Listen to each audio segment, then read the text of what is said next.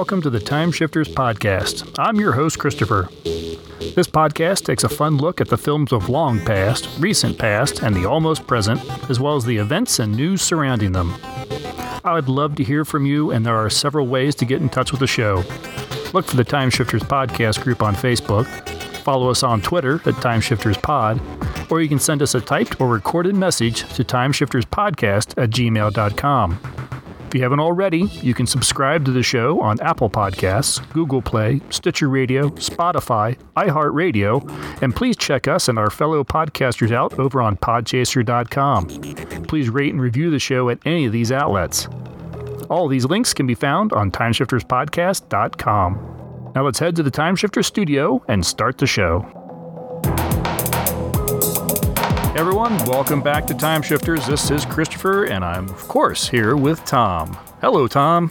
Howdy, sir. How are you? Doing okay. I'm a bit tired, but okay. My sleep schedules have been disturbed over the last few days. I have an aging dog who is picking up some peculiar habits, and we're just... you gotta do what you gotta do. Member of the family, I totally understand. It's not like you can throw him out just because he wakes you up at 3 a.m. Nope, unfortunately not. No, he's been too faithful of a friend for me to turn my back on him now. So that's kind of been me. I know you have been crazy busy still with work. Yep, working at a university. It's as you're about to start a semester, this gets to be the busiest time, and I actually threw in a trip out back home in the middle of all that. I was amazed you were able to do that, and it was great. You and I had a chance to actually get together for a few hours, and it was nice seeing you. But I remember you saying, though, that you were on quote-unquote vacation, but also on call. So you were fielding texts and calls the entire weekend that you were here. Yeah, texts, calls, emails, whatever needed to... It's one of those things, could I have sat it aside? Sure. That would have just made the rest of this week even worse. I was going to say, would you have regretted that decision? Yes. Yes. Yeah, I actually had to have that conversation with my boss about the whole notion. They're like, did you have a nice, relaxing trip? I'm like, no. They're like, well, why not? And I'm like, because this stuff still has to get done. You wouldn't leave me alone. Well, they all took breaks, too, for one reason or another. One not so good reason, the other one, I don't know. Well, despite all this, I know... Oh, before we get into anything that we've been watching, this news came up, and I wanted to make sure to mention this, because we were talking about it on the last episode, talking about the Cincinnati Comic Expo. And I think we even talked that we were hoping they would make some announcement or make it known what they were going to do concerning the COVID stuff and everything. And lo and behold, no more than a few days later, they did. They have announced that masks will be required on all convention spaces. So I am very excited for that. They are doing masks. I think they're going to be doing... setting up all their guests with probably some plexiglass shielding a little bit. Okay. And everybody has, all the guests will be using their own pens. You can't bring in your own pen. They're kind of trying to keep the contact down to a minimum, except when absolutely necessary. And then, of course, they're leaving it up to the guests themselves. As far as if they want to shake hands or get in close for a selfie or something like that. Sure. But just glad that they finally made the announcement and have taken some steps to try to protect people. And I was really happy that when they posted it, I was reading on the Facebook post and everything that 98% of the people that commented were complimenting them for making this decision and for looking out for everybody. So that was heartwarming. It wasn't just a complete scroll of one tirade after another. No, that is a good thing, and I think you even brought it up in one of the things. How can you read these comic books and the heroes within, and be interested in the common good from that perspective, and then shout down that you won't wear a mask. Like, right. Yeah, and unfortunately, there were a few people that were commenting along those lines that they were talking about, well, I'm going to skip this one until I don't have to wear a mask. But like, you don't get it, do you? What comics do you read? hey, Why are you going in the first place? hey, good 50-70% of the heroes all wear masks already. Well, just join the club. That's right. That's right. Heroes wear masks. That's what I said. Hey, Yeah, so that was very exciting, very cool. So looking forward to, I mean, I'm still nervous about going because, con crud is a thing even in the best of times. yes, but see, when you're in your mask and if you use your hand sanitizer, wash your hands and all that, this is what as a guy that has had a job that requires me to be in the world anyway, even through the worst of this, I went through all last year without ever getting a cold or anything. So, Right, I mean, right. yes, you can still go do these interactions and come back unscathed as long as you use the right precautions. Nope, absolutely. So yes, I will be masked. I will make sure my hand sanitizer is full and in a pocket or in a duffel bag or something handy that I can get at. They also have announced that the Cincinnati Convention Center, which is where it's being held, will have plenty of hand sanitizing stations throughout the convention space. So yeah, no excuses. A little bit of sad news that happened. Just a few days before we were recording, Ed Asner passed away. Emmy Award-winning actor for just decades. People know him best depending on when you grew up. You knew him either from Mary Tyler Moore, or you knew him from, or you and I probably knew him really well for his voice work. Mm-hmm. He did a lot of voice acting for a lot of animated features, and particularly Gargoyles, which has come up on this show on numerous occasions.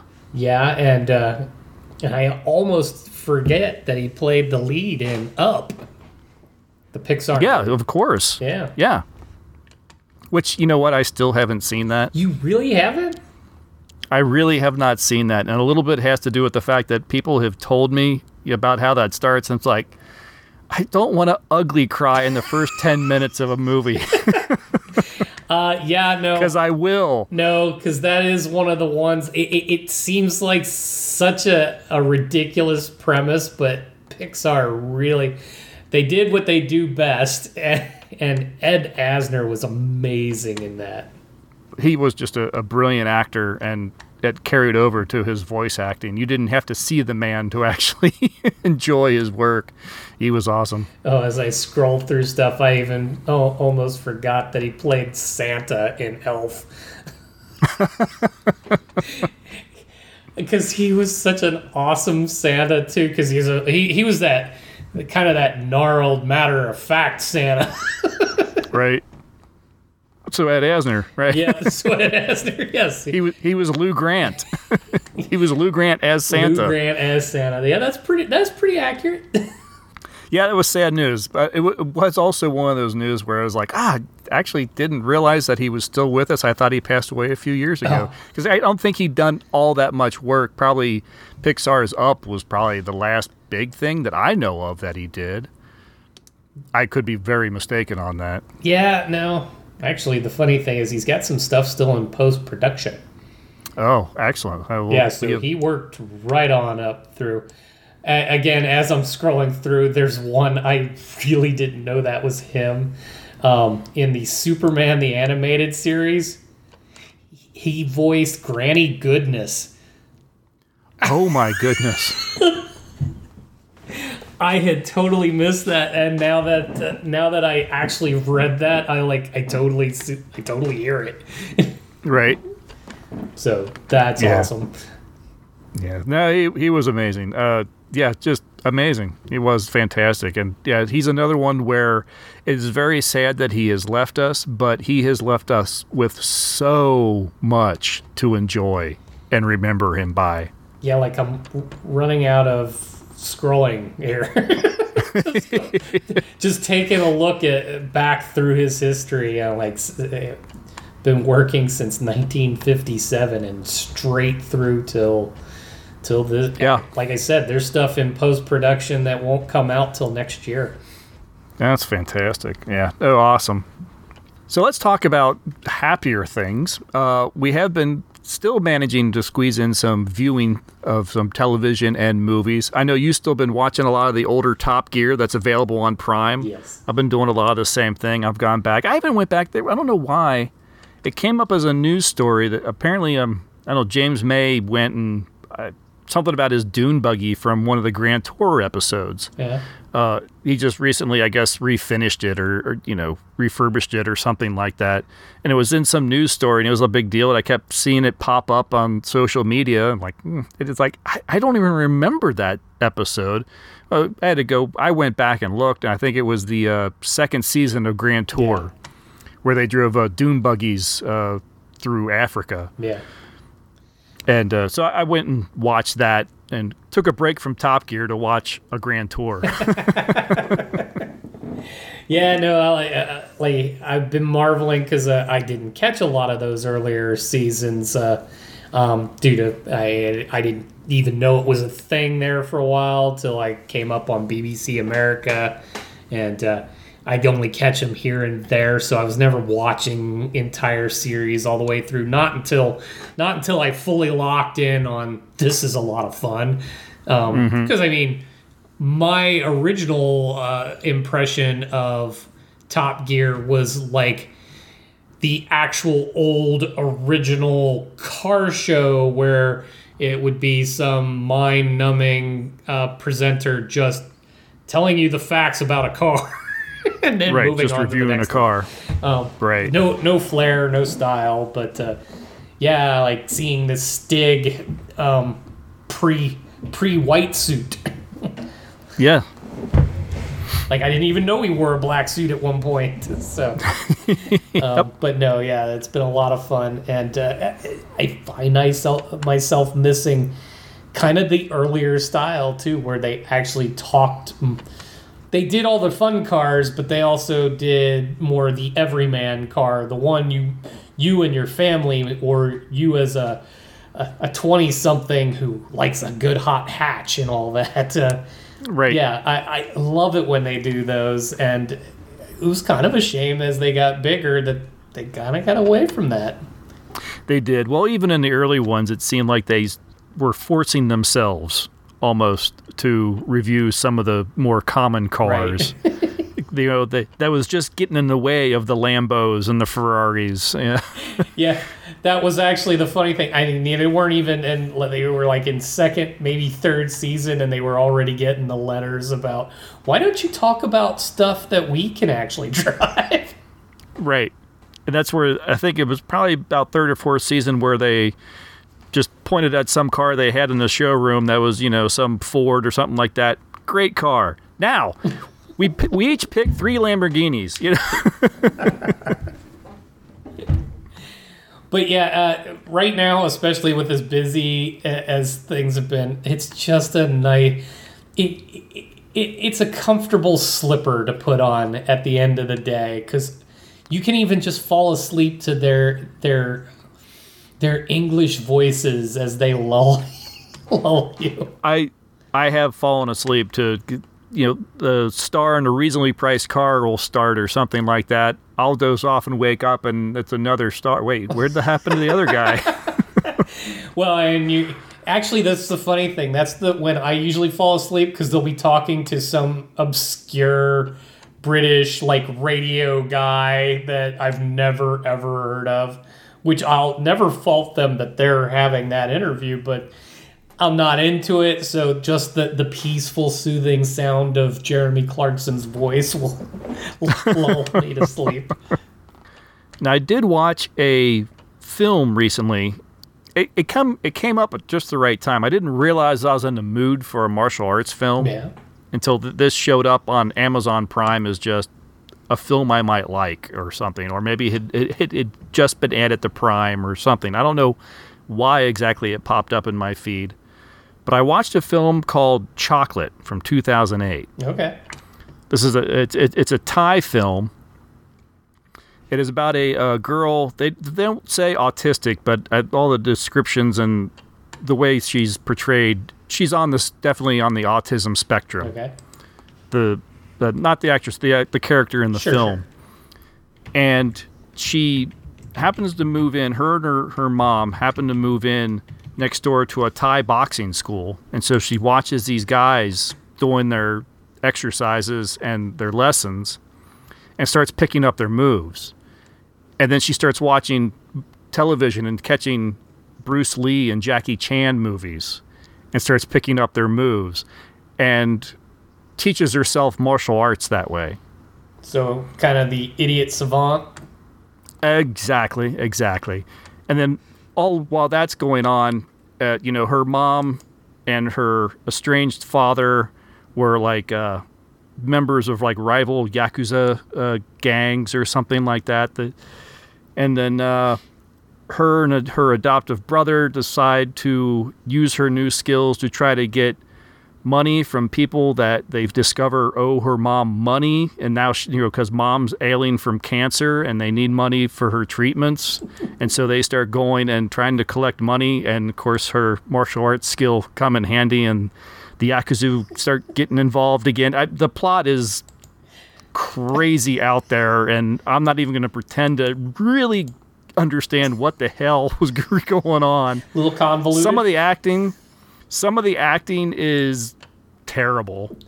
Some are really good, some are really bad. It's one of those movies where the really good actors only highlight how bad the rest of the cast is. That's always awesome. But the star of this film is this young girl. She plays, I think, a character that's supposed to be 14 to 16 or something like that, but she was in her mid-20s, but she looks pretty young.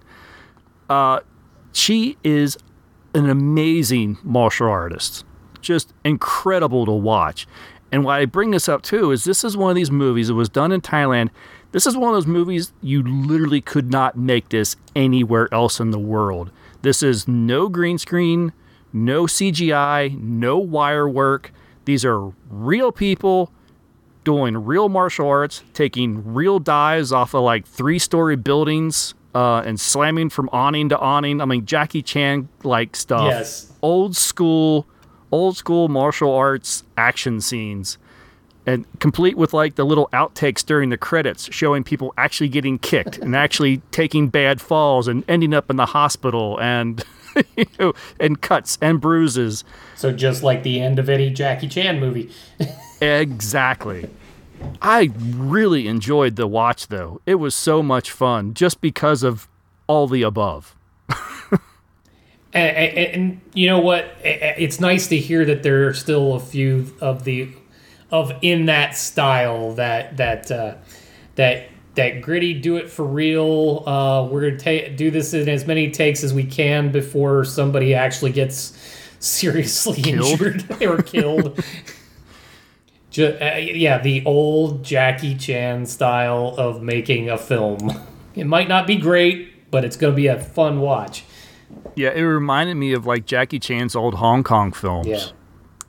Yeah. Which I know you and I, when Jackie Chan first kind of hit the States and big, his films were everywhere and you could find them, you could rent them from the Blockbuster. They were on cable and everything. And it didn't matter how small or large a role, if he was in the film, you could find it.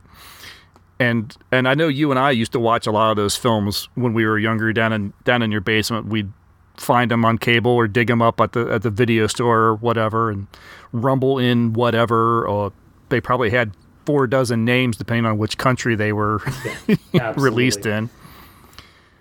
So yes, it reminded me so much of those. And then this young actress was just amazing. Especially there's moments where she's like mimicking Bruce Lee in her fight moves, complete with like the crazy faces and the screams and the howls and everything. Oh, it was just so much fun.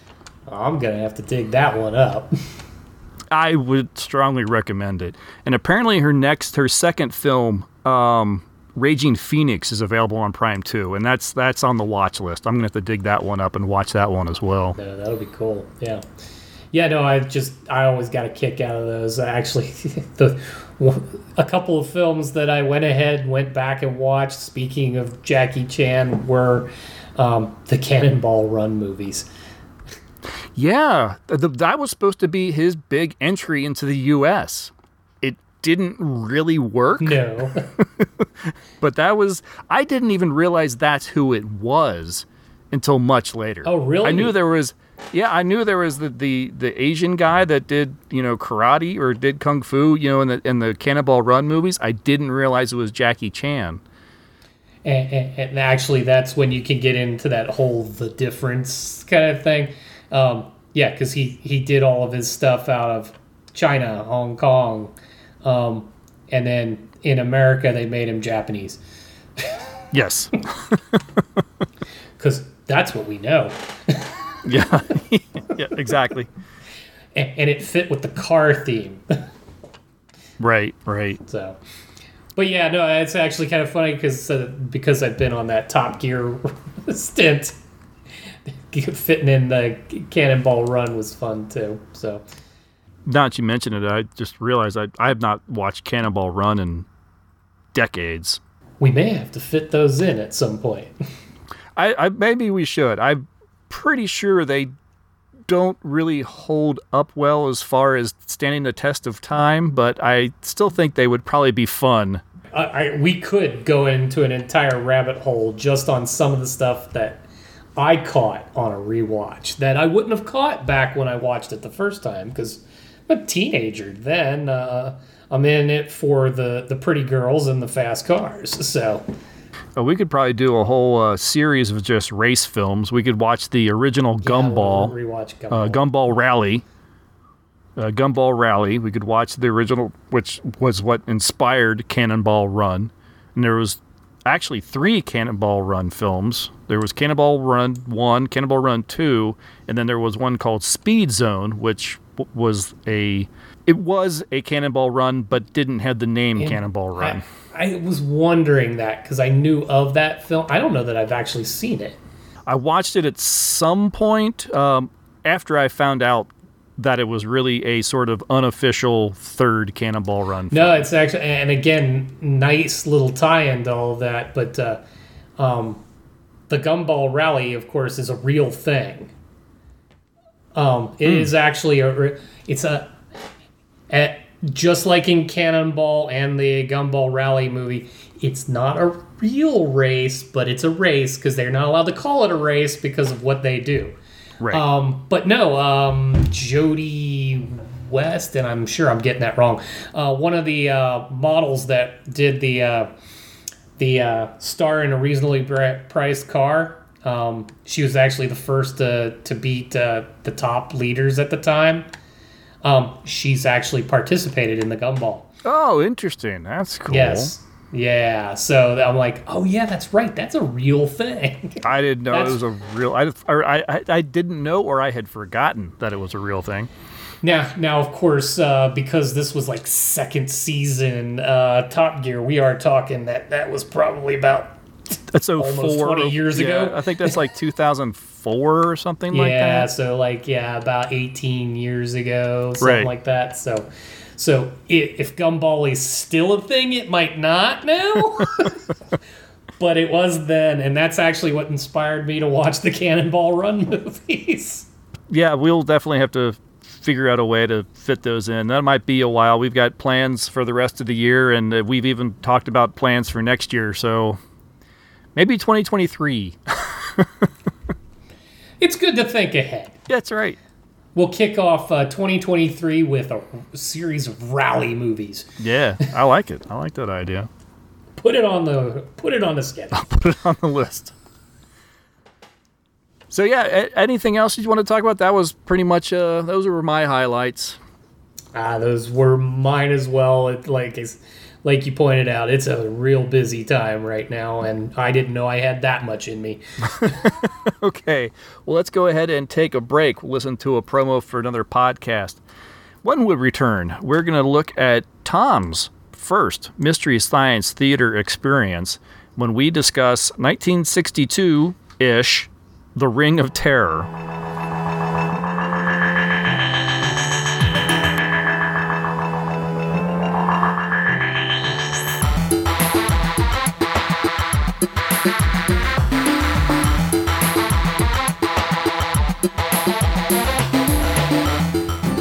I'm Jeff Sandwich. You might not know me, barely anyone does, except my mother and her Cocker Spaniel, Alan. But I have listened to every single movie podcast that has ever been made. I don't get out much, and sometimes I have to make toilet in a bottle. What did he just say, Marjorie? However, having completed this exhaustive research, it is my assertion that the After Movie Diner podcast, with its heady mix of comedy, movie banter, fandom, passion, beards, music, and voluminous thighs, is in fact the greatest movie podcast available anywhere, even Holland. Find the After Movie Diner podcast on Blog Talk Radio, iTunes, Stitcher, and aftermoviediner.com. Now, where's that bottle? Alone in a graveyard at midnight. This is Louis Moffat, a freshman at State College of Medicine, on his way to fulfill a fraternity hazing assignment, a victim of fear. I'm studying medicine not because Dad was a doctor, but because, well, I feel I have the qualifications that'll make a good doctor. For instance, I'm not afraid of any of it. I'm not afraid of the blood or the corpses or the operations.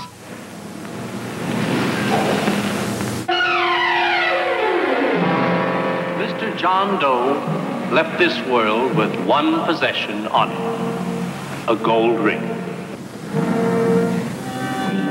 Here, displaying false courage to the amazement of his fellow students. Hey, why all the curiosity? Oh, I just wondered if Lou's assignment was as weird as mine. Weird? Yeah, I guess that is the word for it. Weird. We dare you to see the picture that Hollywood was afraid to exhibit. And the slithering hand came forth. Could life have endured therein?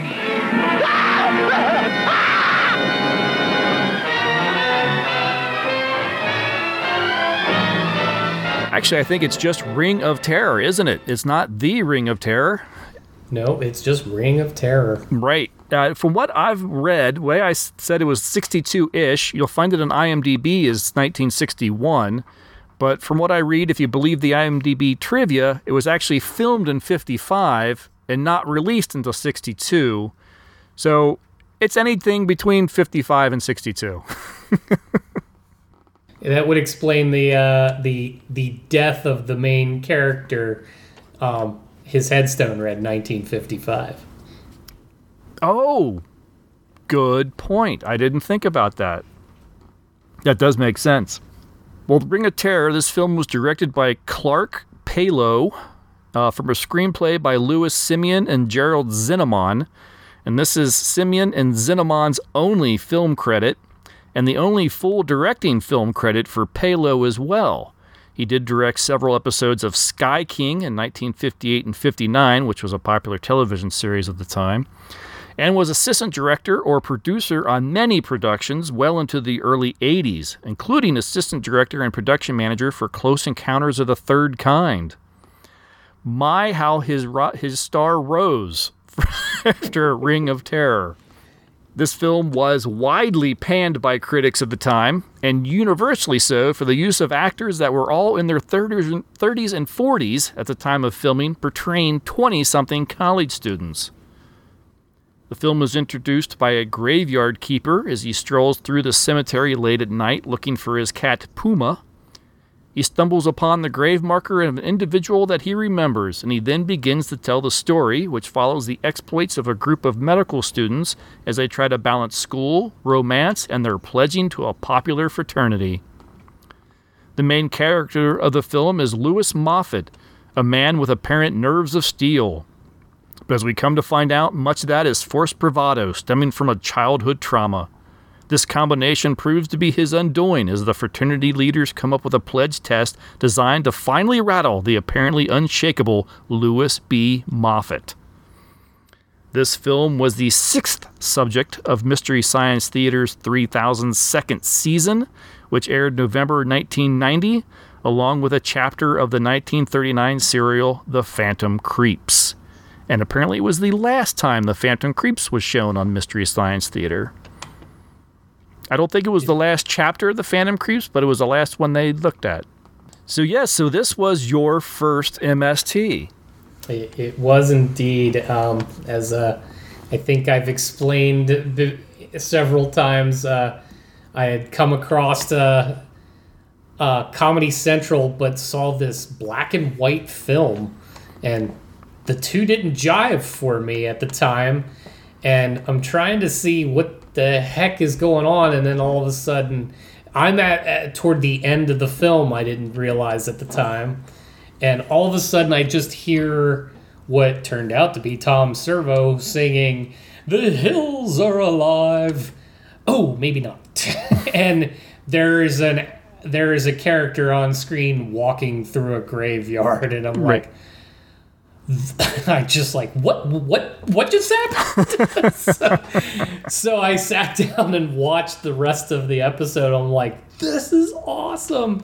I even went back because they tended to whatever you were watching was probably going to air again a few hours later anyway. Right. So I figured it out and recorded the whole thing so that I could watch the whole episode, and was in love ever since. Right. Yeah, well, sure, because they would probably do East Coast, West Coast programming. So I'm guessing, because since my first MST was, what, 5th season? I think we this Cave Dwellers wasn't that like 4th or 5th season? I'm already blanking. Catching a rerun at that point. Yeah, so I'm thinking you must have caught this as a rerun or something, and then started watching it, and then of course we caught up with all the other reruns and all the other earlier episodes. Well, as any fan of Mystery Science Theater knows, Comedy Central lived off that show. Oh, yes. For a very long time. For a very long time, yes. No, they ran it nonstop. I mean, there is a reason they came up with the Turkey Day special. Yeah. You know your shows, or you know you've got something when the network decides to make an entire day and a special all revolved around your program. And what I remember from, I believe it was an interview with Trace, that he thought it was interesting that they wanted to put together a marathon day, since they were already taking up like 18 hours of the week already. Yeah. Yeah, I have to wonder, did Comedy Central like back off on the reruns like the week prior just to make people not think it was just another ordinary rerun? Well, yeah, you got to pull it back so people need their fix on Thanksgiving Day. Right. So Ring of Terror. Right. I'm trying to think where to really begin talking about this one. I'm pretty sure this was the first time either one of us had watched this thing on Rift. Oh, yeah, no. I mean, I can't even conceive where we would have caught it without forcing the issue. Yeah, this is not something that's just going to pop up on TCM or any other network at any time. You have to go looking for it. Well, and a lot of that has to do with the actual runtime of the film. Yeah, it is mercifully short. Yeah, yes, I think both of us enjoyed its brevity. Yes. Hour and change. I mean... depending on where you watched it, I saw as long as an hour 4 and a couple of seconds to an hour 3 and a couple of seconds. Right, yes. I went for the hour 3. Wise move. Yeah, this film, and they made a point of it while talking about it on the MST, and you can't hide it. Yeah, everyone in this movie is middle-aged. They're all in their 30s or 40s. I thought it was... I have to think that the reason being is for some reason they decided, okay, this is going to be your star. He's going to play a college student. And they said, well, he's 35 years old. People are going to notice. I'm like, no. We'll cast everybody. Yeah, seeing as how they're all supposed to be college students, it was starting to be difficult to discern between them and the faculty. So the entire student body were in their 40s or 50s, complete with receding hairlines, and it was awful. I really wish this was a film that was for some reason more popular, so there'd be more information as to why the hell people made the decisions they did to make this movie. Yeah, you kind of want that sit down, that conversation with the writers, the directors, the casting, to just better understand what was the thought process here. It's not surprised that this was the only writing credits for the writers of this film, because this is just a weird, meandering Ring of Terror. That's a name that they put on it to put people in the seats, because really bad moniker for this story. But I don't know what else you could call it that would have made it at all interesting, because I tell you what, this film is not interesting. No, and actually, what I became mystified, at an hour and 3 minutes, if you take out anything that didn't have dialogue in it, just reduce it to the conversations had, you could probably get this in a tight 20 minutes. Well, that's what's funny. I think there was plenty of conversations in this film, but none of them added up to much of anything. I think you could take the important conversations and wrap it up in a good 20 minutes. Oh, yeah. Yeah, but as you're watching this, it wanted to be a horror movie, but it didn't know how to scare you. No, exactly. It was trying to walk this line of being sort of like a thriller, but it was throwing in these weird comedy moments, and the comedy wasn't funny. The thriller elements weren't suspenseful at all. It starts almost a jokingly like a kids movie sort of thing in the beginning, like a kid's matinee B movie in the beginning, with the graveyard keeper talking, breaking the fourth wall and talking to the audience, and yes, I remember him. What would you do? And that sort of stuff. I mean, it is just textbook. What's some of the not Corman, but some of the older directors, the William, blanking on his name. Sorry, terrible. That's just what happens when you get up at 3 a.m. It do indeed. Yes. It's just the classic stuff with House on Haunted Hill, that genre, that type of film. What this felt like to me a little bit too is, I've heard of Hitchcock. I don't know how to do what he does, but let me give it a shot. Kind of. We're gonna... It felt like someone really, really, really, really, really thought they had a good idea and had no idea how to execute on it. Yeah, very much. Or maybe they caught some Twilight Zones and thought, hey, that's kind of neat how he kind of introduces the story. I want to get into... because this thing's just a train wreck. Because it's just... It doesn't have anything. It's following these uncharismatic characters through a very bland sequence. I mean, they're trying to make a bigger deal out of the fact that these students are going to go see an autopsy, which that's like your big scene in the whole thing. I mean, and that's one of those scenes that just kind of drones on forever, and Mystery Science Theater did an amazing job with picking up on just how tedious this scene was. But I mean, that was supposed to be where you feel something. Oh, they're seeing somebody get cut open for the first time. These are future doctors. And that's the kind of the gag is half of them can't take it.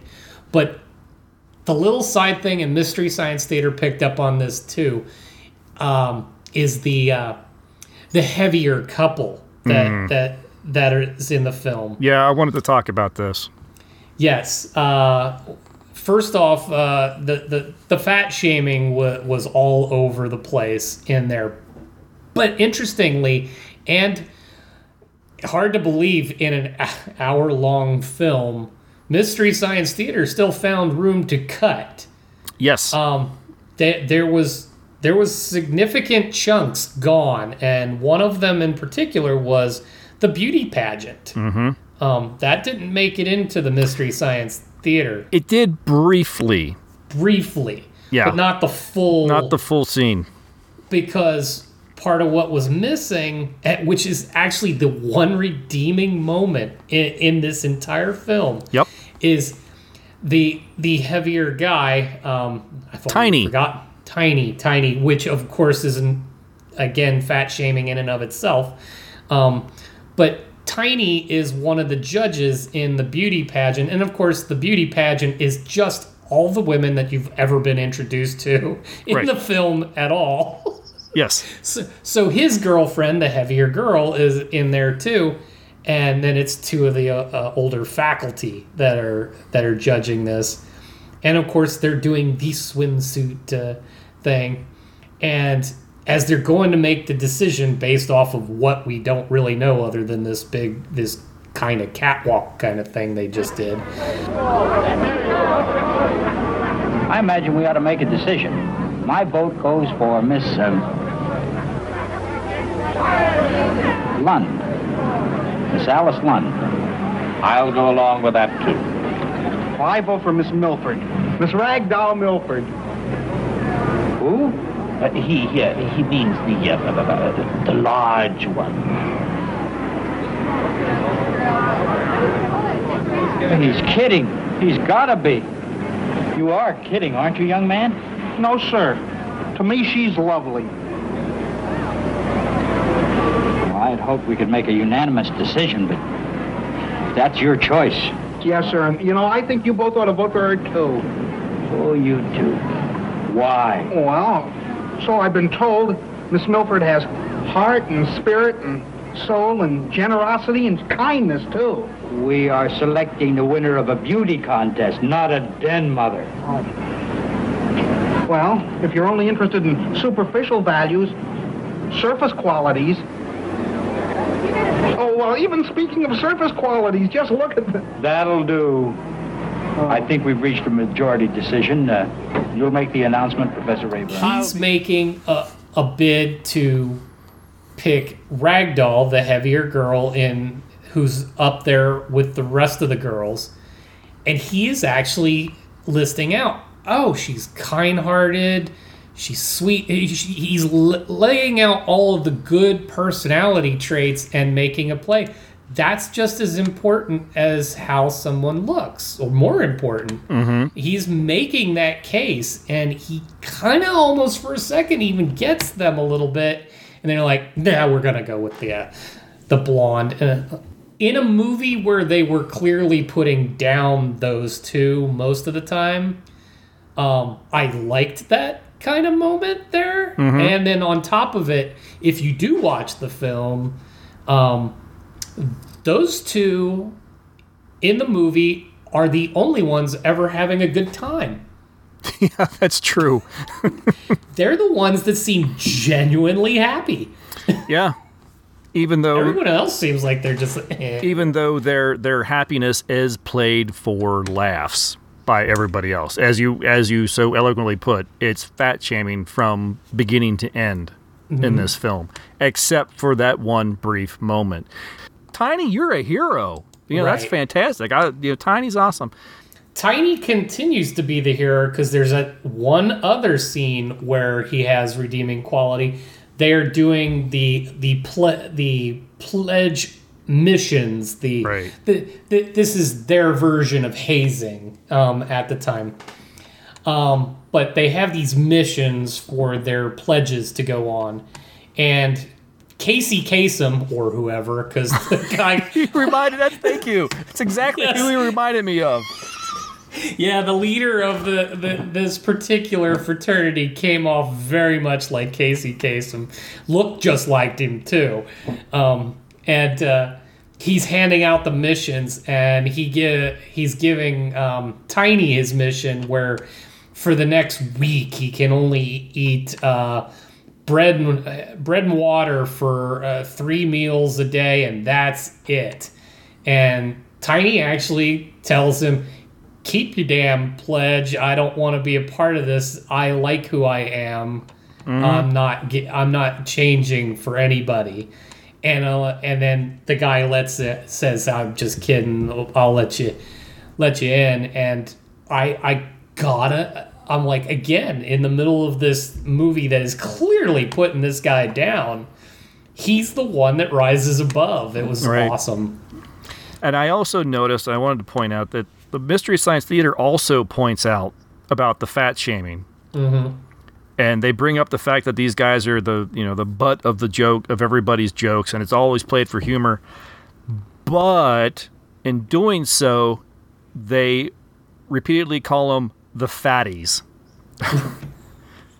Yeah, they weren't redeeming themselves a whole lot while they were doing that. No. It's like they weren't quite woke. They were still half asleep. Well, and folks, for those of you who will never see this movie and don't really go out of your way to, no. But these two, Tiny and Ragdoll, by today's standards, are considered average build. Yeah, they are far from horribly obese or anything like that. Yeah, like even Ragdoll, when she got up there in her swimsuit, she's a fuller figure girl, but she's not necessarily that outrageously large. So yeah, I definitely wanted to talk about that. I definitely wanted to talk about the MST who almost, called him out for it, but didn't then quite. Fell back. Yeah, exactly. They kind of took 2 steps forward and then took 3 back. Yeah, they were close, not quite. But then again, they cut out the scenes where you could actually enjoy the fact that those that were being picked on were actually just fine with themselves. The rest of you can all screw off. Yes, yeah, exactly. Yeah, I think that was probably the largest chunk that was excised for the MST. The only other section that I was positive they trimmed was just a few seconds where it actually explained how the rattlesnake got into the girl's car. I don't remember seeing it on the MST that he opens the door to pick the flowers off the tree and leaves the door open, and that's what the snake uses to get into the car. They show the snake. I seem to recall the snake going into the car, but maybe I missed it. It's easy enough to miss. Yeah. I think they also trimmed off a bit of the mission where again, they're making fun of the guy in glasses because he's got glasses. Mm-hmm. And they make him dress as Cupid and run around in the woods. I don't think they did all of that. Maybe not. Oh, you know what? I think they actually trimmed the autopsy. I think the autopsy, despite the fact that it was incredibly long, even in the MST version, was even longer in the uncut version. I do believe there was a few extra minutes of autopsy. Maybe even while running on the treadmill and watching this film, maybe I still dozed off. Yeah, that's a long scene. That's got to be at least 5-6 minutes, and it's really goes to show that the filmmakers, if you want to make your scene seem tedious, don't focus on it with using the clock and the droning music. You're only hitting it home You're only making it tedious for the audience as well. I think they could have also gotten in just under an hour if they drop about 4 or 5 minutes of the caretaker going, Puma! Puma! Yes.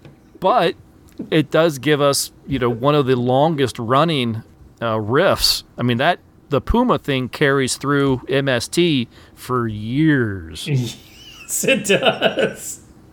Well, it's kind of hard to miss because seriously, that opening sequence where he's looking for that damn cat, right? it just took way too long. I'm like, we don't even care. Come on, just get to the story. Was amused by this film's portrayal of medical students and the fact that every one of them, except for Louis Moffat, was dreading this autopsy. It's like, you're all medical students. You're gonna be doctors, and you guys are like queasy about being around a dead body. Well, and the fact that they're picking on Louis Moffat for being okay with it. Flaws in the plot. It just Louis goes to the one professor. He's like, "Oh, could you ask me could I assist you in your autopsy?" And oh yeah, sure, no problem. The assistance is pushing the cart or the table in with the body and then pushing the table out with the body. That's what he did to assist. And that's what everyone was like, oh, I can't believe he did that. I can't believe he's doing that. I can't believe he's going to do that. Wow, he was like nerves of steel. I can't believe you handled yourself so well. And then the fact that the character Louis actually even says, what, just pushing a table with a body? Right. Or what, just pushing a table? And the guy's like, oh, with a dead body on it. Like, again, you're supposed covered. To be... Yeah, you're supposed to be medical students. The fact is it dead bothers you? I mean, if it was a living body, that's okay. You can cut open a living body and you're going to be cool. Yeah, there's something to be said for the fact that you aren't going to do the killing. Yeah. Frankly, I think I'd have an easier time looking inside a dead body when nothing's moving versus looking inside a live body when there's things pumping and pulsating and flowing. They tend not to squirt at you that way. Yeah. Yeah, I understand for most medical students. Yeah, it's when you have the live person and you actually get hit with arterial spray at some point. Right. That's usually when they freak out. And rightfully so. That's that moment to panic. But the dead guy on the gurney, his troubles are over. That's right. None of it really truly holds up. The Ring of Terror, for anyone that's wondering, doesn't come into play until really the final 3 minutes of the film. We find out that this John Doe that they do the autopsy on had a gold ring, which they leave on the body. And the fraternity boys decide that Louis Moffat's task is to actually go to the mausoleum and retrieve the gold ring from this John Doe. I don't know why they think that is going to be... This is the guy that supposedly has shown nothing, as I said, nerves of steel through the entire film, and as far as in their eyes. Mm-hmm. Why would this suddenly be, oh, we'll get him? Why? For all you know, this guy could do this with no issues whatsoever. We know he's got some sort of little trauma and he's afraid of the dark because of some weird ass thing that happened to him when he was a child, but they don't know that. Well, they don't know that, and you're absolutely right, but even the movie doesn't know why this should scare the hell out of him, because they talk about his childhood trauma, which has to do with his grandfather died. I guess at the time it was customary that the coffin might be in your own home. Yeah. You would have your visitations and stuff in the home. Yeah. Right. So the coffin is downstairs from his bedroom, and so his grandfather is interred in their house at the moment. And he doesn't want his mom to turn off the lights because he's afraid at the moment. She basically forces him not to be a ninny, and turns out the lights, and he spends the rest of the night afraid that Grandpa's going to come upstairs. Because Mom of the Year actually tells him if he doesn't quit crying, Grandpa's going to get up out of that coffin and come tan his hide. Right. So this is the thing that's got him scared. And I get that from a child's perspective. I get that must have been a very scary night for him. Hell yes. And also, that's the night I learned my mom didn't love me. Which is the scarier part. But because that's the scenario, and he's already gone through the autopsy of John Doe so swimmingly, what does retrieving the ring have to do with pulling back that particular night's terror? Right. Was it supposed to be really dark in the mausoleum? Because you couldn't tell because... It was the most well-lit night ever. Exactly. And that... you know what? I'm going to at least give it a little something there, because films of the 50s and the 60s and lighting versus what you could get on a film print, yeah, sometimes they had to fudge what night really looked like. Otherwise, all they would have produced is a black film. Right. No, I understand. So I guess we can assume that it's very dark, and so he's having to get by with just what little light is available, either from the moon outside, or I'm sure there must have been small candelabras or something burning somewhere in this mausoleum. Right, but this aside from the darkness, this particular situation is so far divorced from the terror as a kid. It just, as an adult of 35, going to college. Well, I suppose because his fear was that Grandpa was going to come get him. His dead grandpa was going to climb out of the coffin and get him. So in the end, when the cat scares him and he jumps and gets up and he looks down at it and realizes that the hand has caught his coat. I mean, now that we've talked about it, it's kind of like, oh, well, okay. I guess I can see how it's connected. All right. I guess you're making a fair connection at this point, but again, he's made it this far. Right. He knows what he's doing. Yes. I get that he's nervous in the dark, but even at 35, even though he's supposed to be playing like 21. Right. I don't get how his heart explodes. No. Most 20-year-old college students don't have that bad a problem with their heart, even in the 1950s. Yeah, but when you're going to the old school, yes, calling back to Mystery Science Theater, mm-hmm. But maybe they all have heart conditions because they're all geriatrics anyway. Yeah, exactly. I definitely got the impression. I think there is a relatively classic or famous horror movie. I don't know the author. I don't know if it was a Poe tale or anything. I know I have read tales and have seen tales portrayed in other things, like The Twilight Zone, that were very similar to this sort of thing about somebody, someone reaching out from the grave and grabbing someone and it's scaring them, and then it turns to death. Literally to death, and then it turns out that it was just their coat got caught on something, or I'm sure The Twilight Zone did it once with an Old West theme, where someone's buried on Boot Hill kind of thing, and he goes up and it's a mean old this cowboy guy or whatever. He takes his knife and he just buries his knife into the ground, and then he goes to get up and he feels something tug and it scares him and he dies, and it turns out he just stabbed his coat. Yeah, and who knows? Maybe this is the these kind of stories at that time, perhaps they're the birth of the concept of a zombie coming from a grave.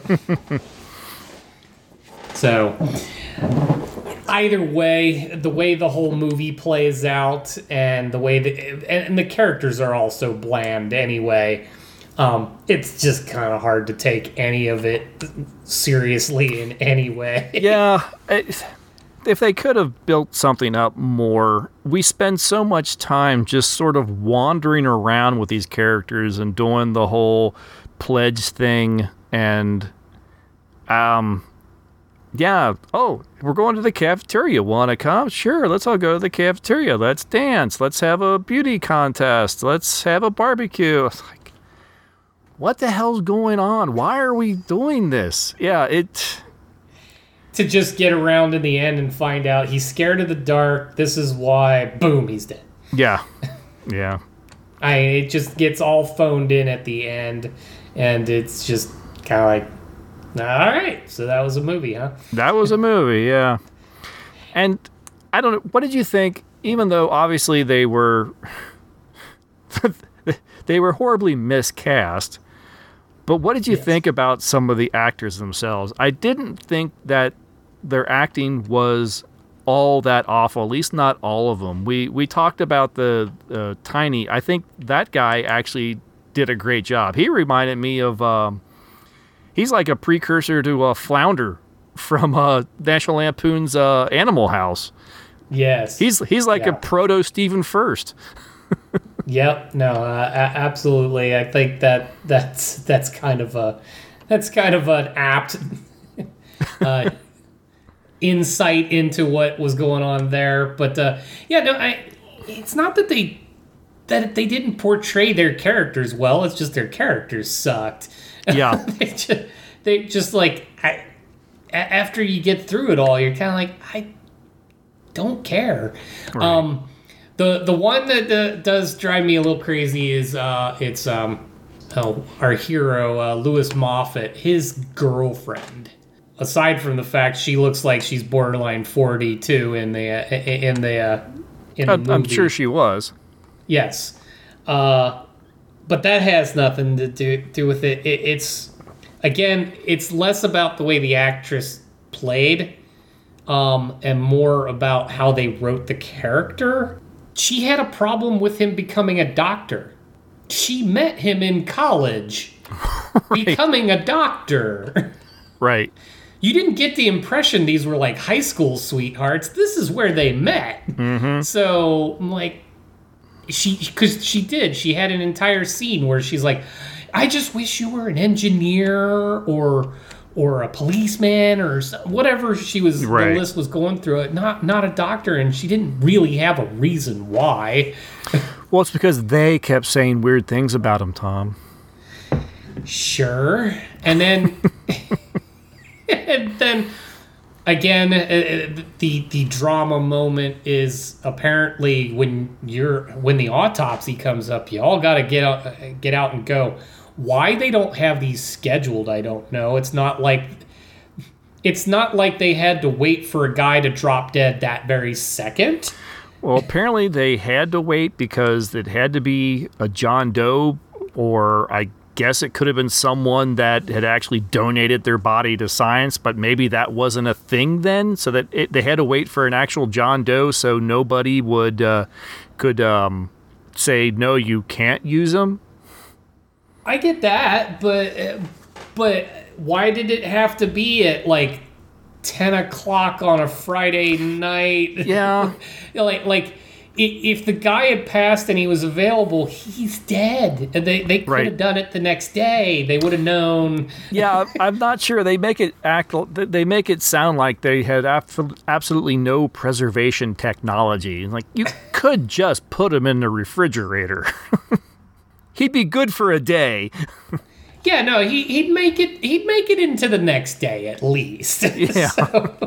So the fact that they had to cut off their plans at the dance to leave immediately, but divorcing myself from that little weirdness,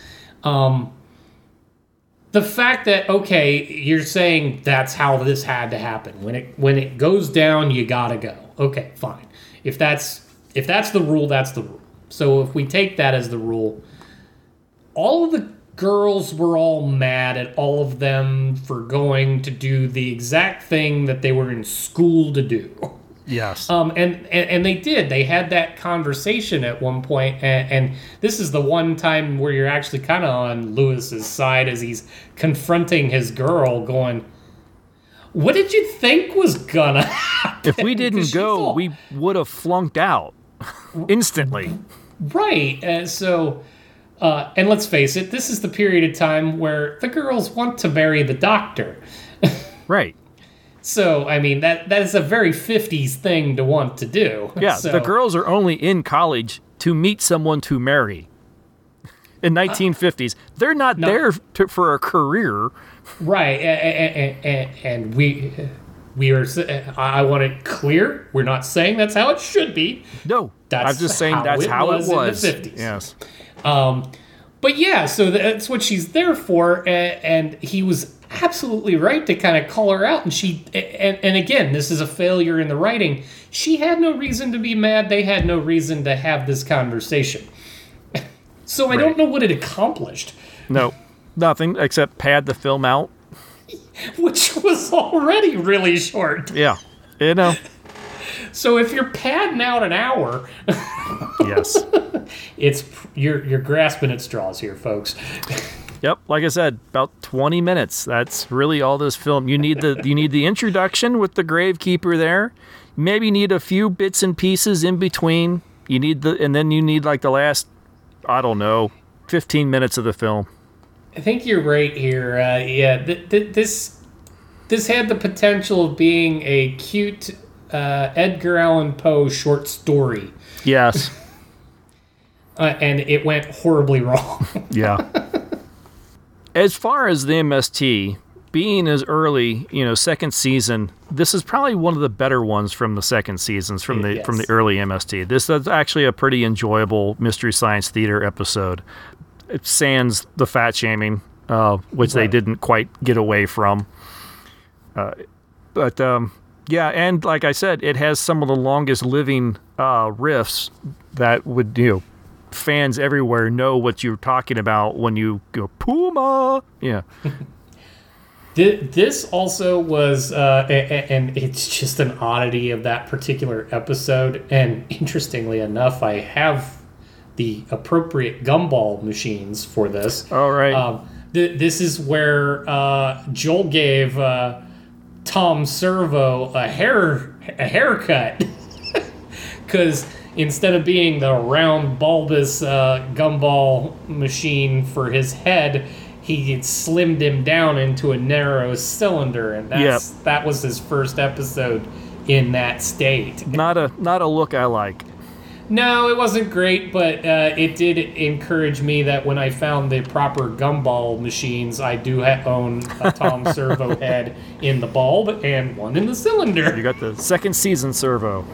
There you go. Yep, but I do. So as far as Ring of Terror, stick with the Mystery Science Theater. Don't bother watching Unriffed. You're not going to get anything more from this than what we've described right here.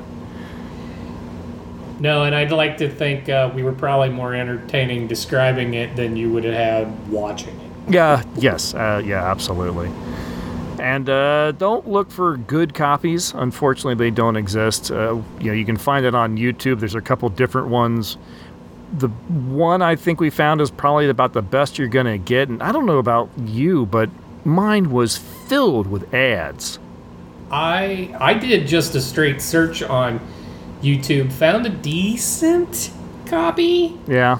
Not so decent as like in the opening when we're getting introduced to Lewis Moffat. He's sitting there with his book, and there's writing in the book, and clearly the film had the intention for you to read what was written. Mm-hmm. It wasn't good enough to actually read what was in the book. Gotcha. But otherwise, a fairly clean copy and no ads. Oh, nice. Okay. Well, I just struck on the lucky one that it just seemed like... I got to motor through for an hour and just an hour. Yeah. Yeah, no, mine about every 10 minutes or so, the ads would come up, and I'd have to skip the ads after like 5 seconds to plow through. No, I got lucky on that one. But yeah, there aren't what I saw was probably conceivably as good as it was going to get. Yes, and I don't think you'll ever see this one. This is not going to be a Criterion Blu-ray anytime soon. You beat me to that joke. So let's leave Ring of Terror behind and talk about what we're going to do on the next episode. Woohoo! We're going back into our made-for-TV movies.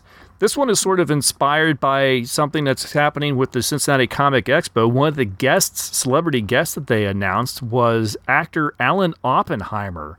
Not a name that you will recognize, but you might recognize his face, and you will definitely recognize his voice. He has done a ton of voice work.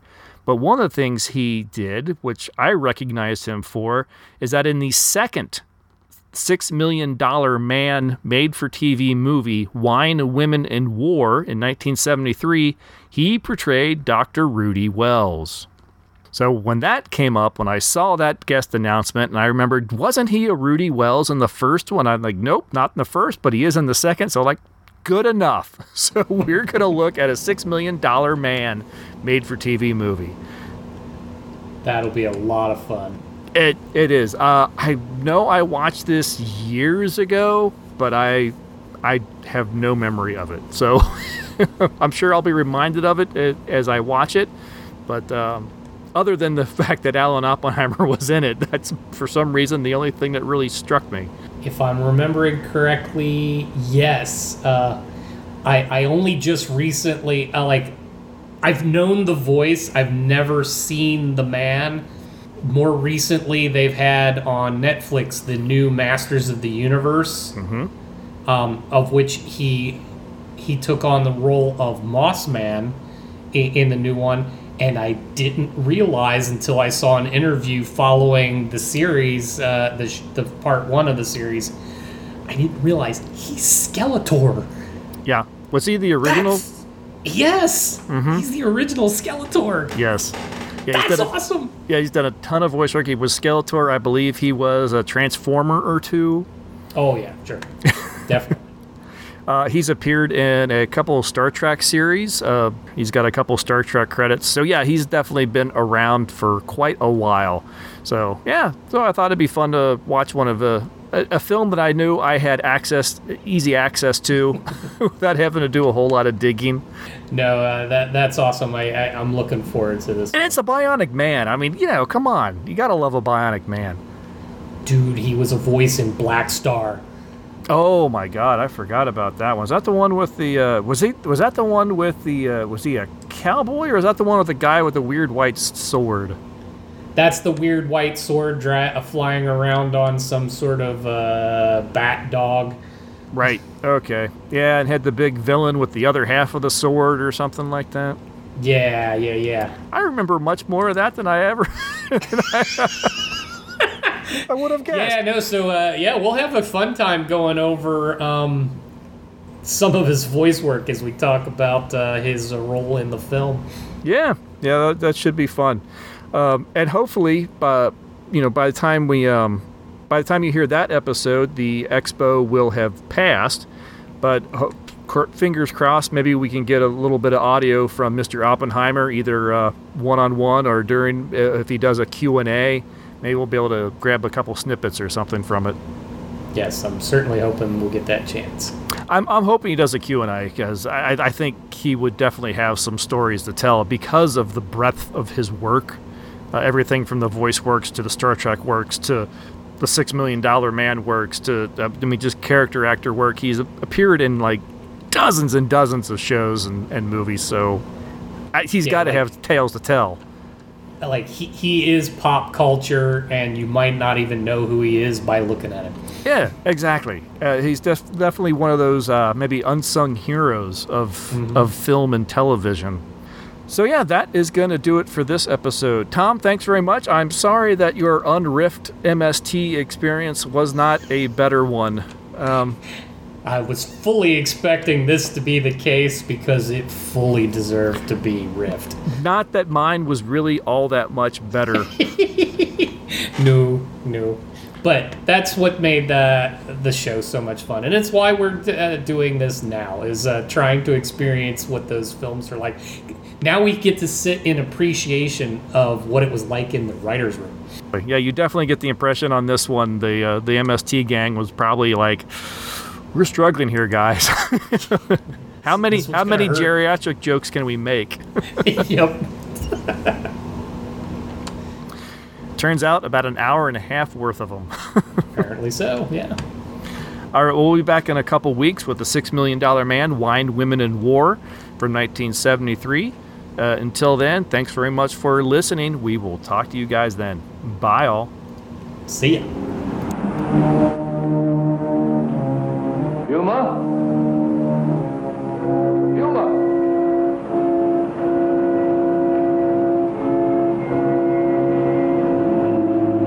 Yuma? Yuma?